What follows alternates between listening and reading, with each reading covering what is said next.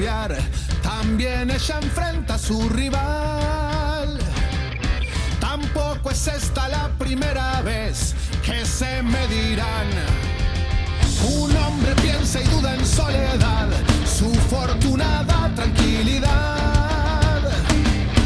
Los pastizales que antes combatió se revelarán, él no los verá crecer.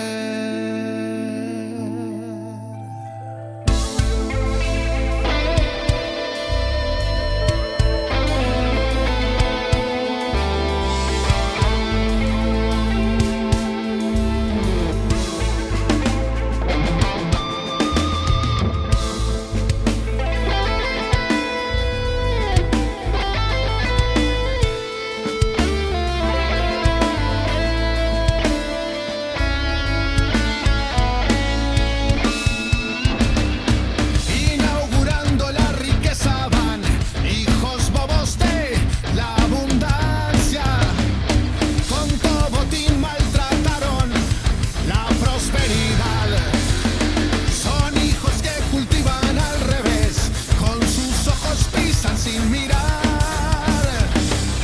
Llevan caretas por caparazón, oraciones que no se oirán.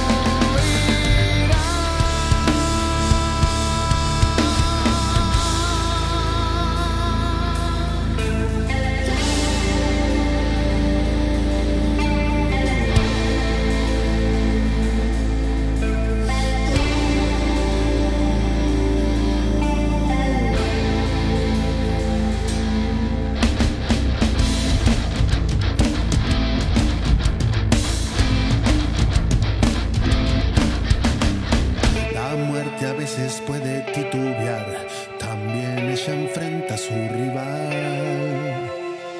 Tampoco es esta la primera vez que se medirán. Un hombre piensa y duda en